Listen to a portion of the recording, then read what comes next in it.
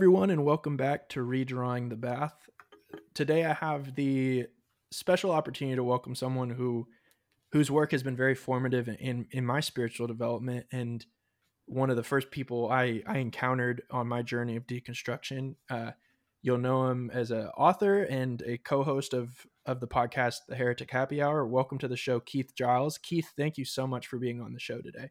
Oh, wow, Chris, thank you so much. Man, it's nice to meet you, and great to be on your podcast, and especially to talk about this topic. It's something I'm really excited about. Yeah, no, I was so honored and humbled when you got back to me so quickly. It really meant a lot to me. But first question, I guess, right out the gate. So you've written Jesus Untangled, which is about nationalism. You've written Jesus Unbound, which is about separating Jesus from the Bible in regards to the Word of God. You've written about or Jesus Undefeated, which is about eternal conscious torment, leaning more towards universalism. And then you wrote Jesus Unveiled, which is about the church as it's supposed to be. So I just got to ask you, Keith, when do you think you're going to write a book that stirs the pot a little bit?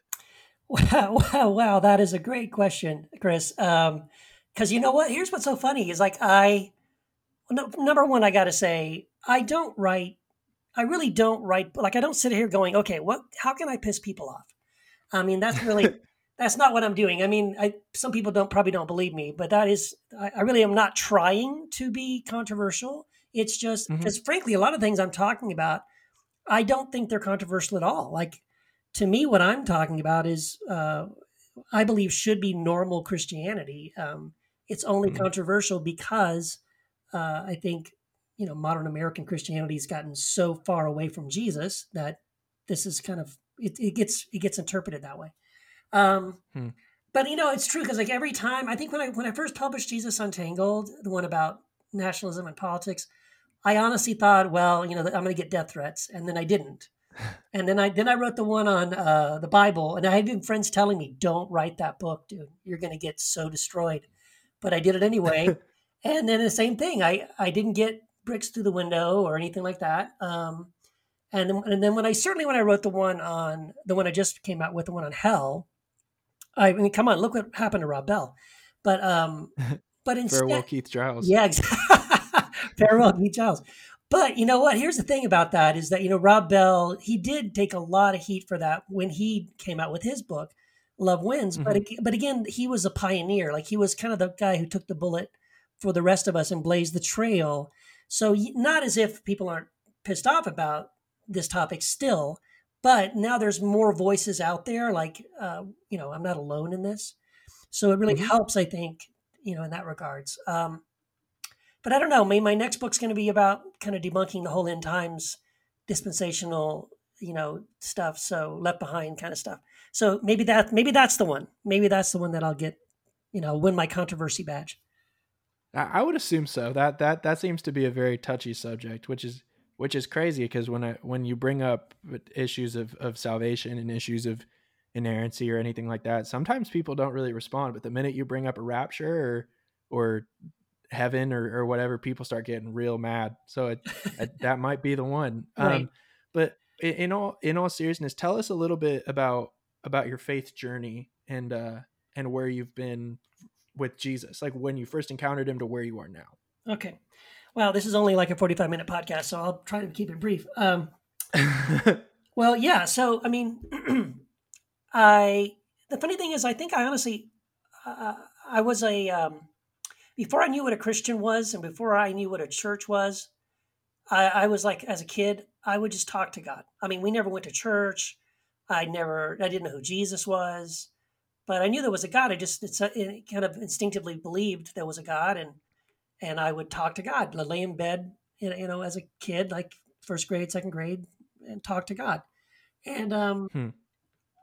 and so it was later in my life that maybe because I was asking a lot of questions about God that my parents couldn't answer, we ended up going to a church, and then suddenly I kind of got some answers that made sense to me, and and then walked the aisle and said the prayer and blah blah blah. And that was probably about 9 or 10 years old. And then unfortunately, of course, then you sort of have to. You're told a bunch of things by people that you trust in authority, pastors and Bible teachers and Sunday school teachers and things like that. That God is like this and the Bible is like that, and this is the only way to think of these things. And so, well, you just take it at face value, and I did for a long time. Um, I got licensed and ordained as a pastor in my early 20s at a Southern Baptist church in El Paso, Texas. Pretty much the same year I think I got married. And soon after that, my wife Wendy and I moved to California. We helped to plant some church. We planted a church and served at different churches. And then I guess now it's been about almost 13 years ago. Walked away from that church. I always say like I left the pulpit to follow Jesus because we felt a calling to walk away from that traditional church to start a house church. And these were Mhm. churches that met in homes, and the goal was to give away 100% of the offering to the poor in the community.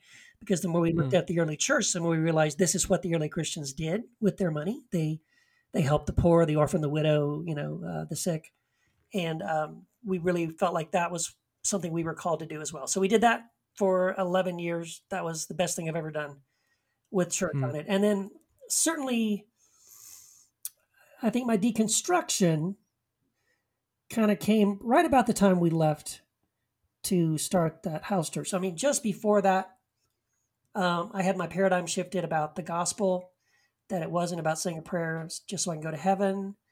That blew my mind, and then that completely changed the way I looked at everything. And then once we left the traditional church structure and moved into the house church direction, we didn't take any denominational covering.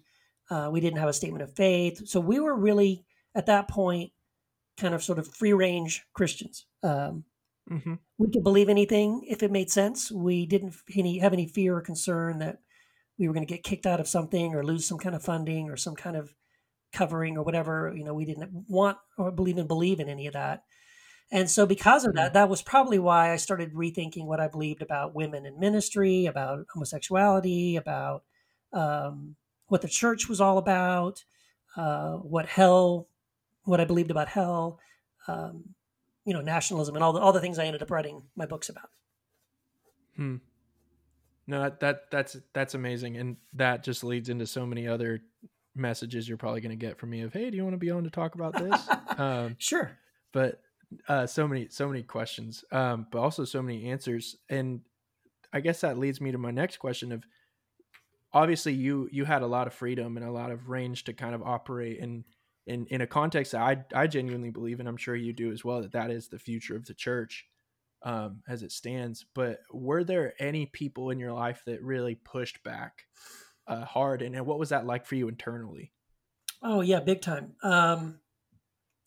Well, the biggest pushback, honestly, that I got was when we left to start the house church, and so I had a lot of friends who were pastors of traditional churches at the time, Hmm.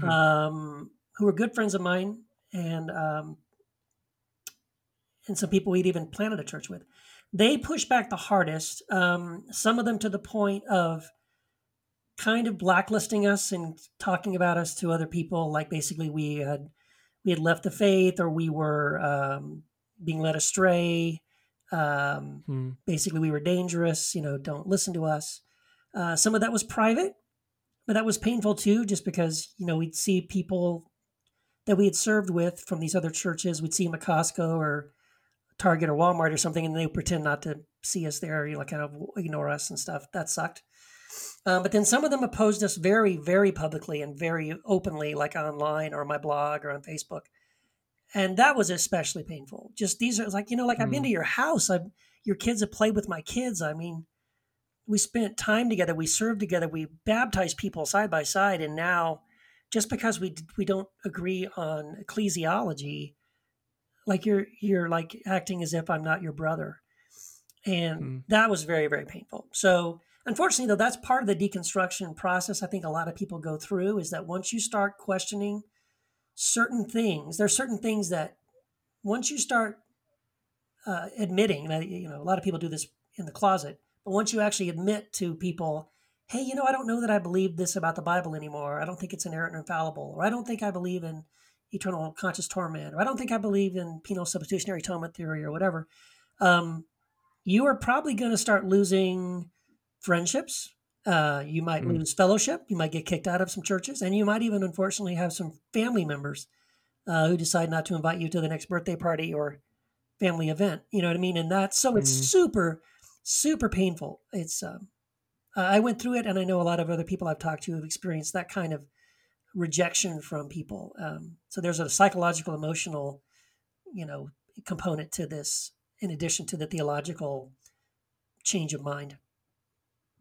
Yeah, no. What would your advice be, like right off the bat? Advice be for someone who is either going through it in private or going through it in a very public manner. So there, for at least for me, there are still things that I'm internalizing, and I'm really, I think one of them is, like you said, homosexuality. That's something that I'm really doing the work to figure out, and then there are other things that I'm more vocal about. What would your advice be to someone who's kind of doing it hidden, and someone who's doing it very, very openly? Yeah.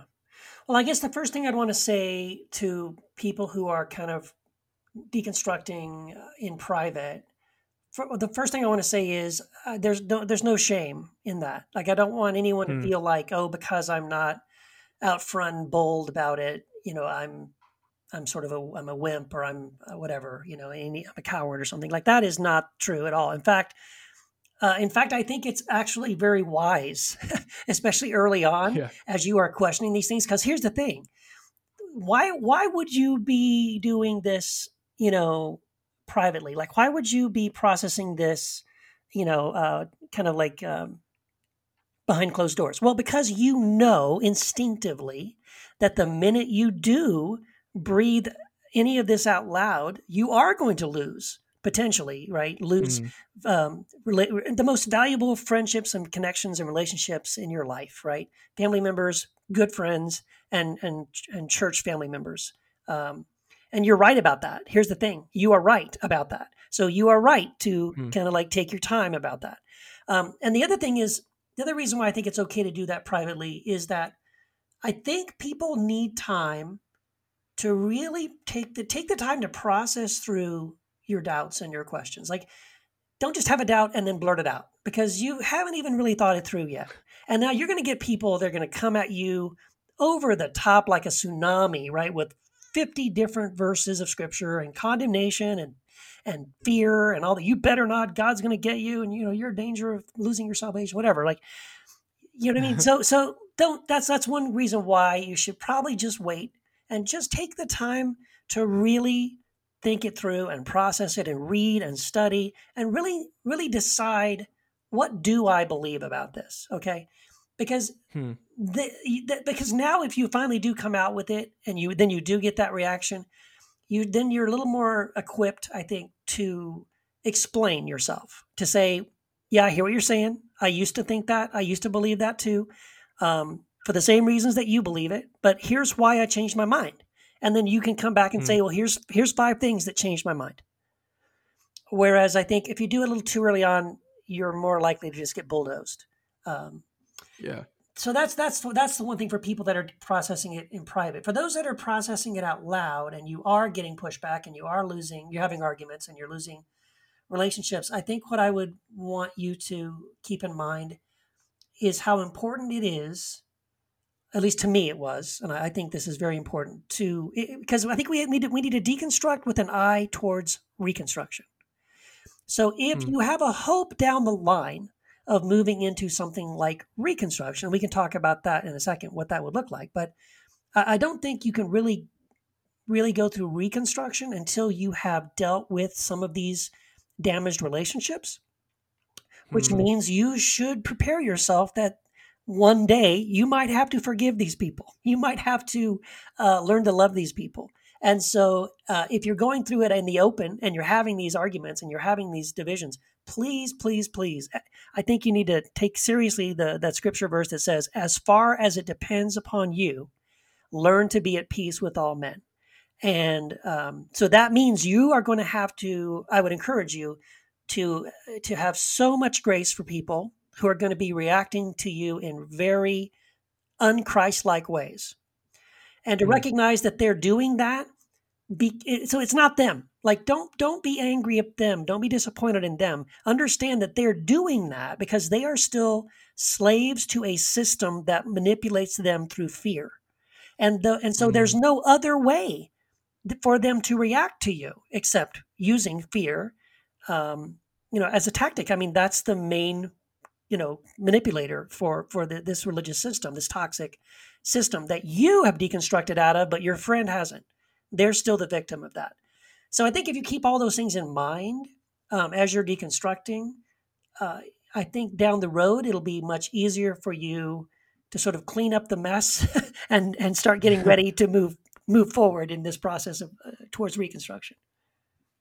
Yeah, and it's so interesting that you bring up reconstruction, and obviously we're talking about it, but I don't know if you saw, but a few days ago, the Gospel Coalition posted an article about how evangelicalism is more shallow than evangelicalism because it's just fundamentalism in the opposite side of the pendulum. And I actually reached out to the author and I said, maybe you weren't able to reconstruct because you didn't have the tools to do so.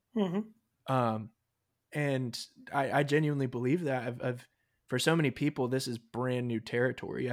I could be completely wrong, but it seems like the reconstruction terminology is very, very new and very, very young. But it's important work. And I love that so many people that I look up to and so many people that so many other people look up to are either entering into that or recognizing that they're in it. So let's talk about reconstruction of what's been going on with you and where you're going with your work. Right. Well, I haven't read that Gospel Coalition article because I make it a point not to read anything that those guys do.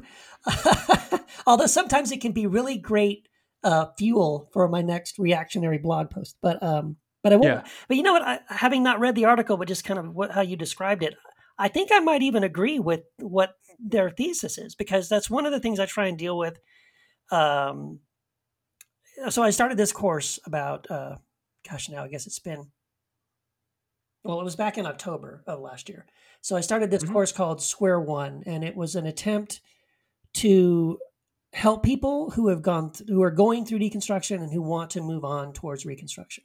And one of the things that I identified, so one of the things that we deal with in this course is forgiveness, as I mentioned. But the other thing we deal with, and early on, this is like one of the first or second sessions that we deal with, is that we need to, as we're going through deconstruction, recognize that one of the things that we need to deconstruct from is our addiction for being right. Like, I think that's one of the fundamental problems with Christianity in America right now, is that we act as if the gospel is about having the right information about God. And if you have the right information, you're a Christian. But that isn't true.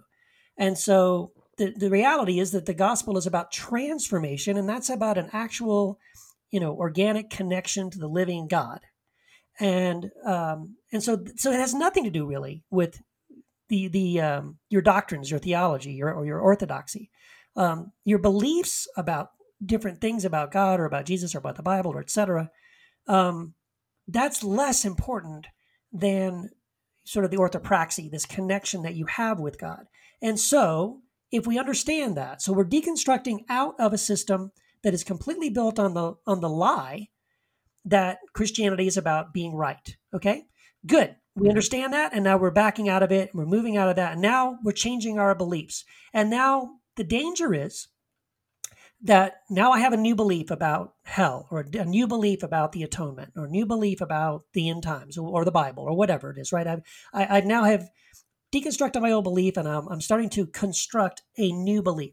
The danger is that we now become just as fundamentalist, and I'm right and you're wrong, and us and them, as we were back when we were in that old system. And it's just as toxic. So now we have a toxic deconstruction.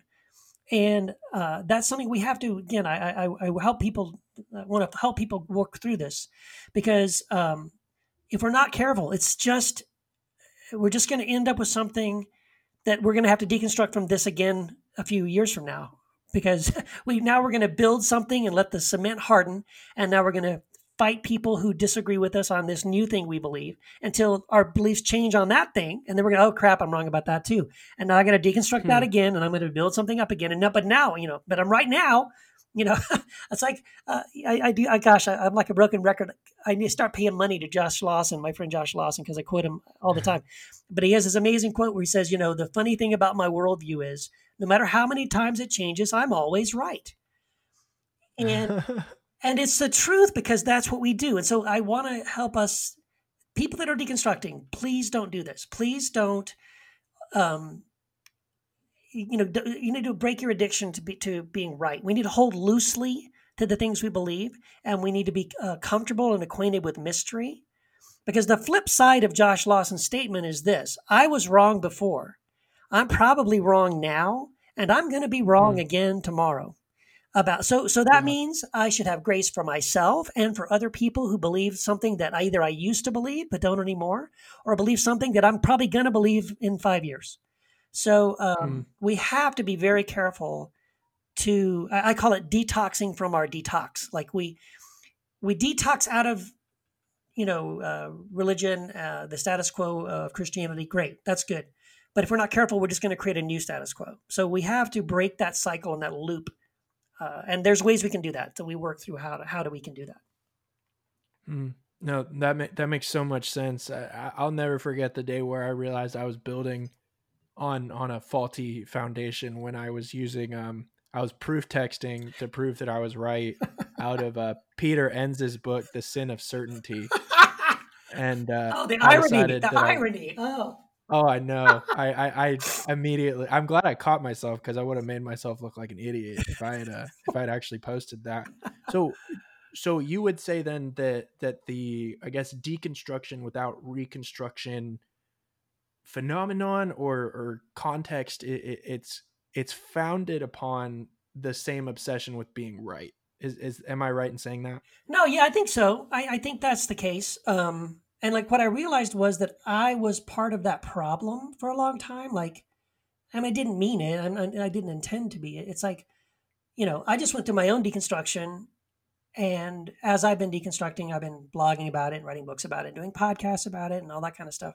So, that's just like a natural thing for me. But then like I said, I realized kind of like the middle of 2019 that like everything I'm doing is focused on deconstruction. And like I'm realizing there's really nothing about reconstruction. And then I started looking around and I couldn't really find anybody else who was talking about it or focused on reconstruction. And so then I started saying, okay, look, I want to do this. I feel like I need to help. I'm going to help people break out of this loop of deconstruction. Because if we're not careful, like, we just get stuck there. It's like a broken record, whatever, if you know what a record is. Vinyl's still a thing. People like vinyl. Okay, you know what I'm talking about. Oh, yeah. So, okay. We have to break out of this cycle. And yeah, otherwise, yeah, we're never going to move on to reconstruction. And yeah, so I tried to identify, and I don't know this is everything, but this is just what I identified, like 4 or 5 things that I feel like we need to do if we're going to really move on to deconstruction or to reconstruction. So I think that's forgiveness. We have to deal with that because we need it, because it's good for us. It's not because the other person needs it necessarily, but I need it. I need to be someone who knows how to forgive. So we need to work on that, and we need to break out of our deconstruction, detoxifying sort of loop. We need to learn how to rewire our brains. And you can do that, by the way. And we talk about that. That's actually my favorite part, is learning how to do that.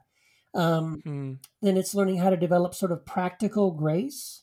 And then it's also developing new spiritual practices, because when you deconstruct out of Christianity, you sort of give up doing a bunch of stuff. Like, I don't do these things anymore. I don't go to church anymore. I don't go to men's Bible study anymore. I don't go to prayer meeting anymore. I don't attend these conferences anymore.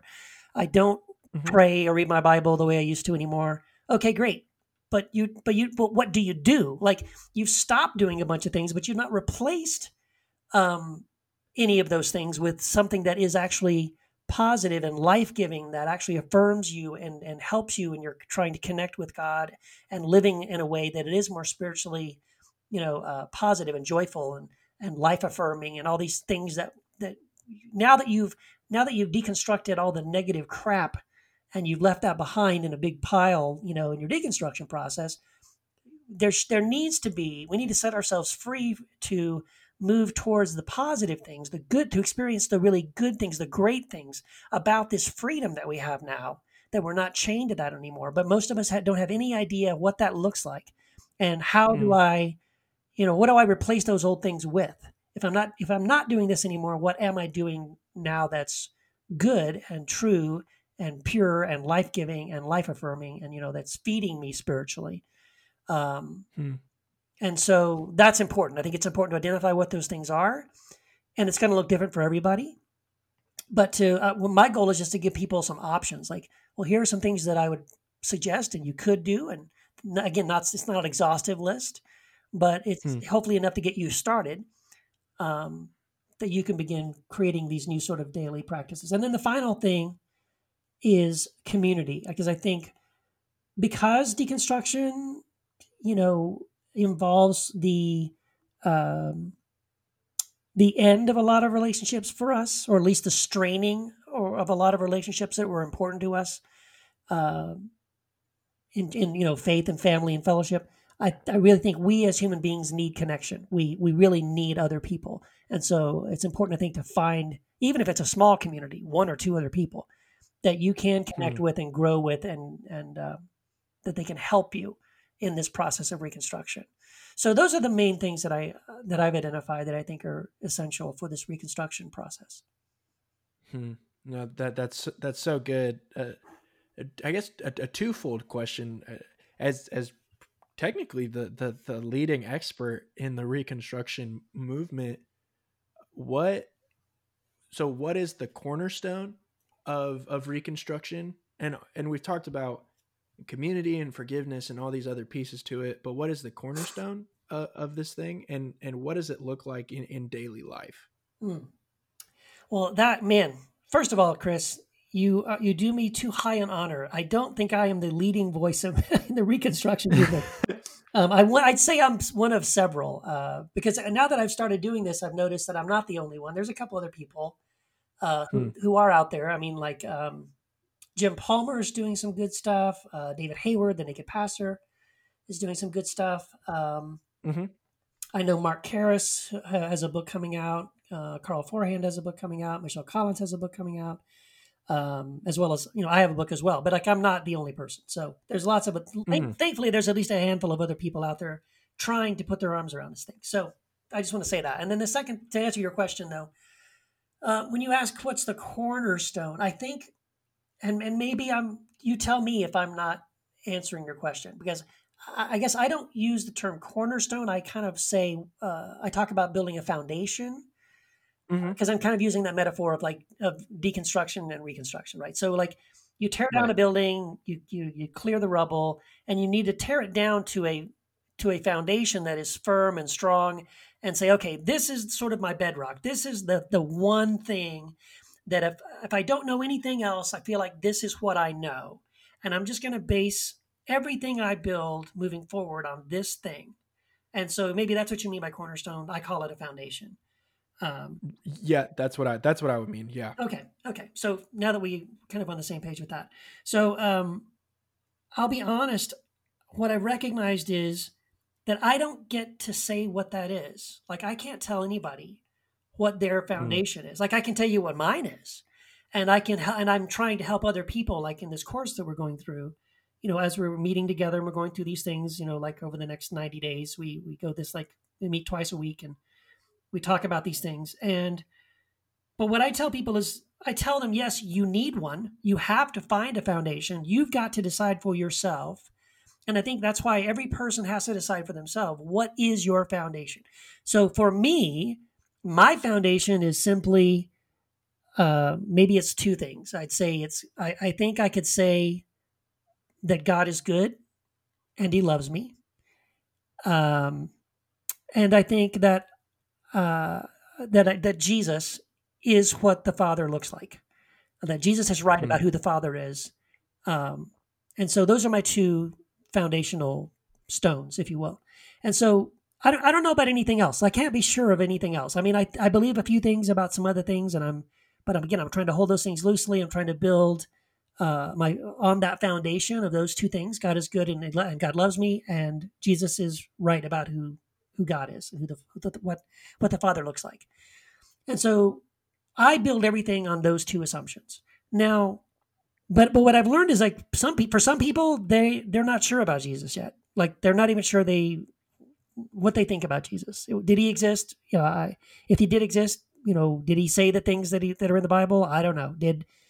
If was he a great teacher? Was he the Messiah? Was he the Son of God? Was he the second person of the Trinity? I don't know. You know, Hmm. and so again, everyone's got like I can't assume that everybody is in the same place. But what I help people do is to figure out what is their foundation. And again, it's got to be a firm foundation. It's got to be your own. Don't let anybody else hand it to you. Don't let anyone tell you what it should be. You need to know as much as you can know anything. This is my foundation, and I'm gonna hang on to it moving forward. And I talk a lot about this again in the course. How you can determine what this is and how you build on that. But but it's important to have that. That really is the first step. Hmm. Once you say, okay, I'm ready to move in this reconstruction direction, you need to figure out what your foundation is. Hmm. And that really reminds me of in a lot of ways talking about detoxifying through the deconstruction. It reminds me in a lot of ways of a 12 step program, Mm. um, in the sense that, like you said, the foundation, it's not up to you. In a similar way of the within the 12 steps, it's you get to decide what your higher power is. No one can tell you what it is, and no one can try to even change your mind from what that higher power is to you. And one of the main things that people in AA or Al-Anon or whatever it it might be like to say is one day at a time, and I think that really does apply to both deconstruction and reconstruction. So day by day, day in and day out, what would you say that looks like for someone who has gone from the detoxifying deconstruction, like to continue with the terminology, has gotten their 90-day token and is now walking into a new season? What does that look like to take it one day at a time? Well, I think some of the again, it's going to be some things are going to be slightly different for each person, but Hmm. I think there are some important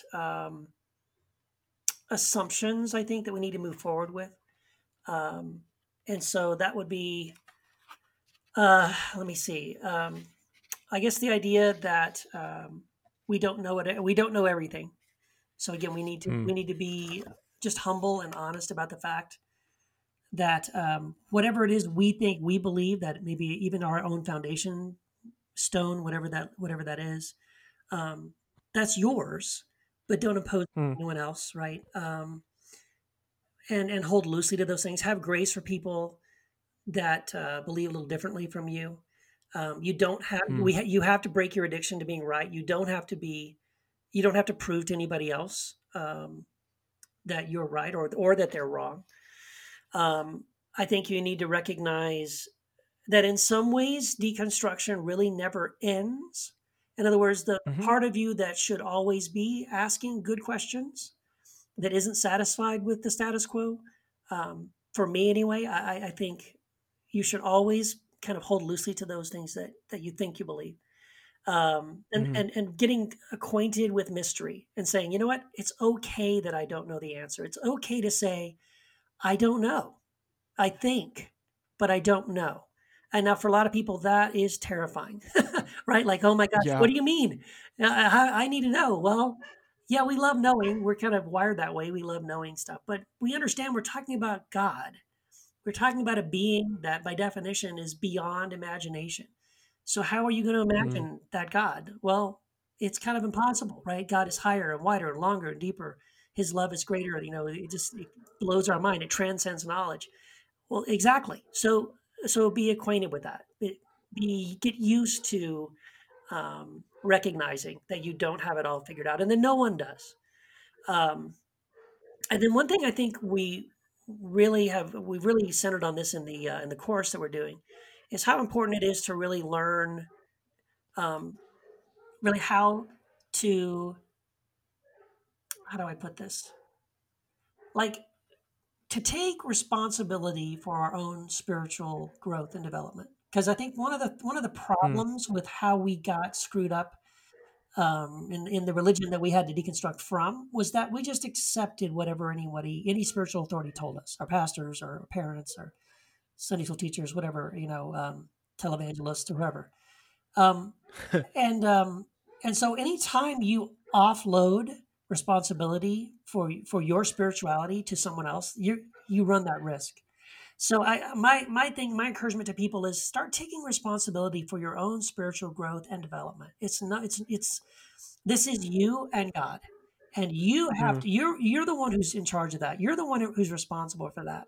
And don't just swallow things. Don't It's too easy. It's a temptation to just say, well, I really like this guy. I'm just going to make him my spiritual guru. And I'm going to tell you right now, I am not anybody's spiritual guru. Dear God, do not call me your pastor. I'm not your teacher, your rabbi. I'm not your spiritual guru. Please, and nothing terrifies me more than the idea that someone is just going to do whatever I say or believe anything I say. Don't do that, and Hmm. don't let anybody else, take that place for you. Um, I think we have an amazing gift, and the new covenant is all about this, right? That there's no mediator between God and man except Christ. So we just have this direct line between us and God, and we should take advantage of that. We should enjoy that. We don't have to go to a priest or a prophet or an apostle or a temple to go through any religious ceremony. None of that. Like all of that is wiped away.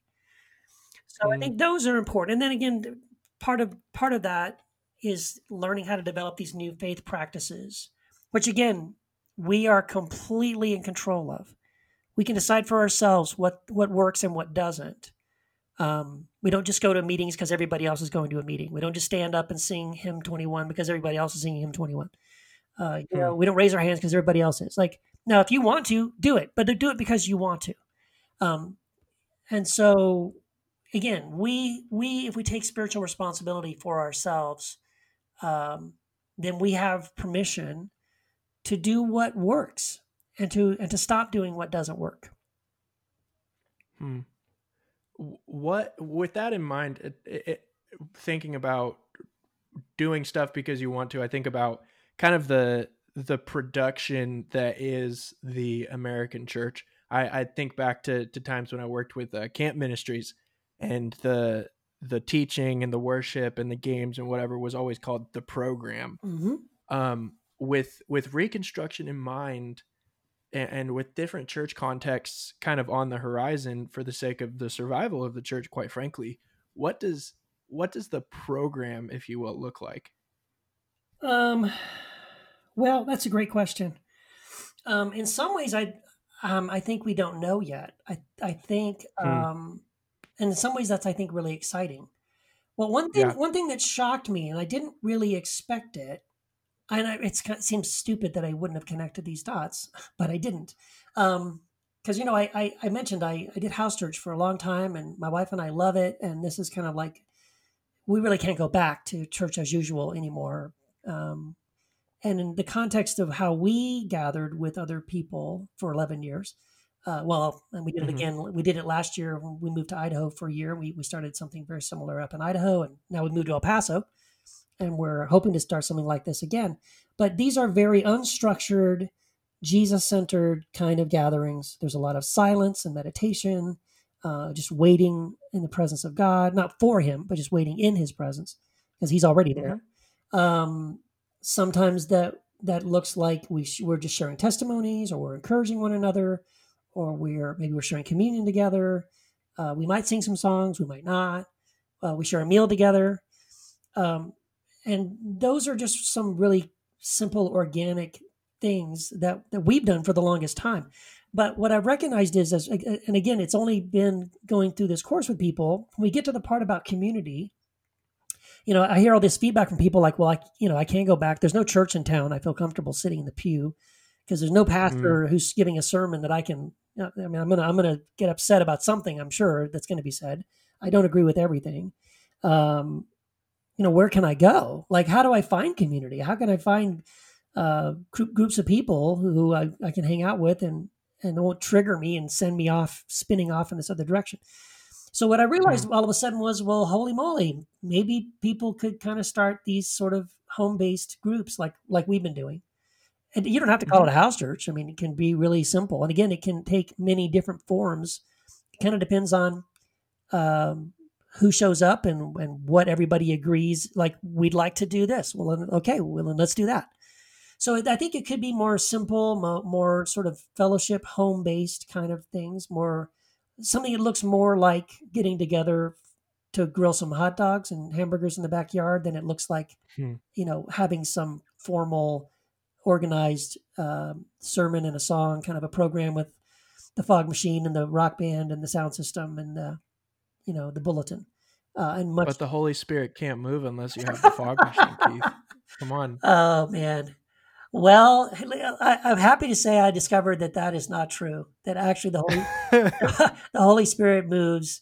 There can just be, two or more gathered, he's in the midst, and some amazing, amazing things happen when we just get together with other people and get quiet for a little bit, be still, and listen and wait and expect that God is there and God is wanting to move and speak. And holy moly, does God move and speak and do some really cool stuff when we kind of move all those other distractions. To me, that's what they are. They're just distractions and barriers. Really, those things are all barriers to what Paul describes in the New Testament as these one another's. There's like 58 one another statements in the New Testament that, frankly, nobody could actually practice any of them in a traditional setting because it's impossible. There's no one anothering. We're all sitting there.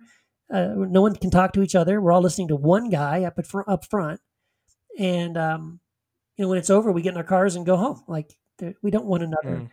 So anyway, I mean, now, again, some people, as they go through deconstruction and into reconstruction, they may gravitate more towards these sort of home-based church groups like I'm talking about. And if anybody is interested in, like, how do I do that? I can totally help people do that. I got a book on it. I do a course on it, and I'll just give you advice for free. I mean, I'm just interested in helping people do this.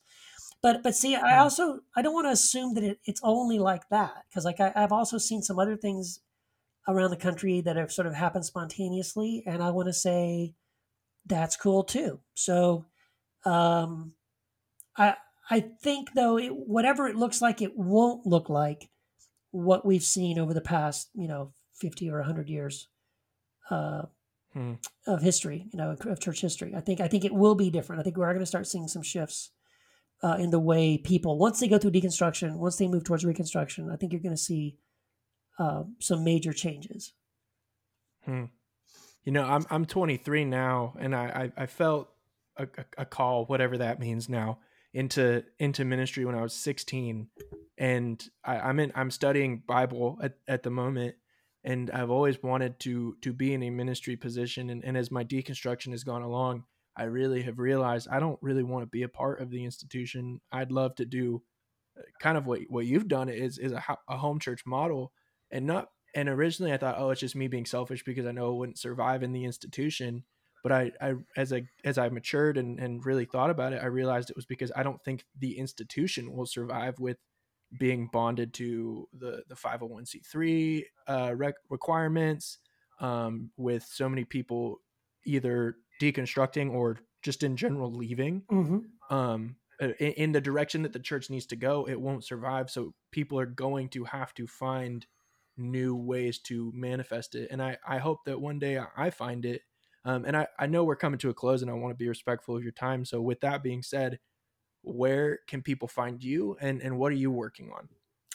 Well, yeah.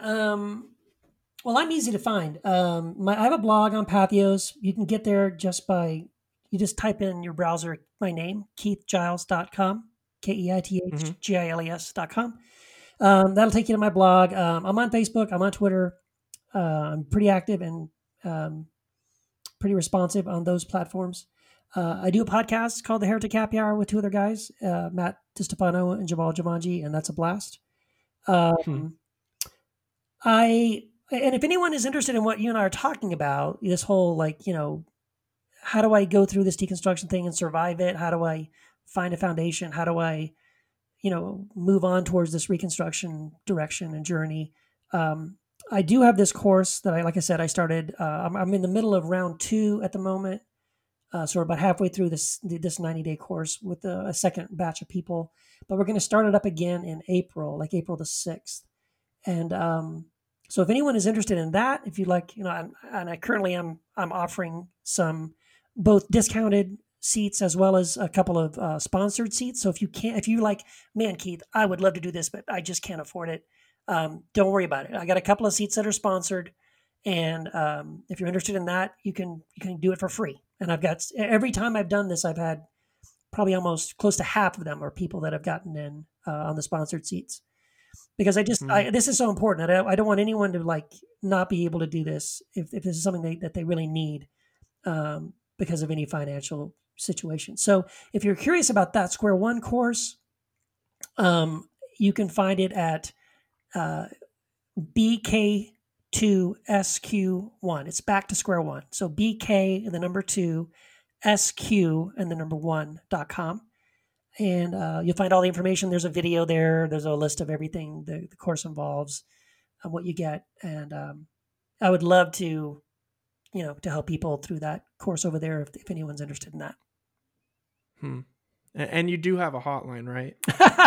I don't have a hotline. My podcast has a hotline. And if you ask me what the number is, I cannot tell you. I have no idea. No, I asked Matt that when him and I talked, and I was like, once I get everybody on, I'm gonna have to ask all of them if they have a hotline and see how they respond to that. What are you working on right now? Well, yeah. So right now I'm kind of in between two things. So I'm finishing up, and I'm hoping going to finish in the next couple of weeks. I'm finishing up a book based on the Square One course. So the book will be called Square One, moving from deconstruction to reconstruction without self-destruction. And the goal is to have that out hopefully in April of this year. And then as soon as I wrap that up, I'm going to be working on my next book in the Jesus series. This will be Jesus Unexpected, and it's going to look at the end times as well as dispensationalism and sort of the end times left behind, hype stuff about Jesus coming back any minute now and rebuilding the temple in Jerusalem and the Antichrist and all that kind of stuff. So I'm going to be, I'm excited about that book. And so that'll be my next book. Hopefully that'll be ready. I'll be able to finish that up in time for July. Dang, you're kind of like the accessible N.T. Wright in the sense that you just push books, and it's amazing to me how quickly I feel like since I've known about you, you've come out with 3 books, and I'm like, how is this guy doing it? Yeah, it's amazing. But with that being said, for anyone listening, go do the course, go get his books. Keith, your work has been so formative to me in so many different ways, both through the podcast and through your blog and through your books. It's been very helpful to me. And there are a few people that, and I genuinely mean it when I say this, there are a few people that in this experience for me that without their work, I think of Brian Zonder, Brad Jersak, and I also think of you, I don't know if I would have been able to be a Christian without some of the work that you guys have put forth, because I didn't know that there were other ways to be Christian. So I want to thank you and encourage you with that on air, and encourage anyone that's wrestling through those things to go and see what you're doing. Wow. Thank you, Chris, so much. That means a lot to me. And frankly, man, that's why I'm doing it. Cause I get those kinds of, I get people messaging me and calling me and contacting me with very similar testimonies and stories like that. And it just makes me want to do more because I know it's not easy. I know there's a whole lot of people out there who feel like they're alone, and they feel like, they're the only one thinking these things or doubting these things. And thank you, man. It means a lot to know that I've been able to help you, because the guys you mentioned, Brad Jersak and Brian Zahn, I mean, I would say Peter Enns, those guys, they've done a lot for me too. And so I'm honored to be in that group. Thank you. Yeah, no, thank you, and keep doing it because man, we need it. But anyways, I want to be sensitive to your time, so thank you so much, Keith. All right. Thanks a lot, Chris. God bless.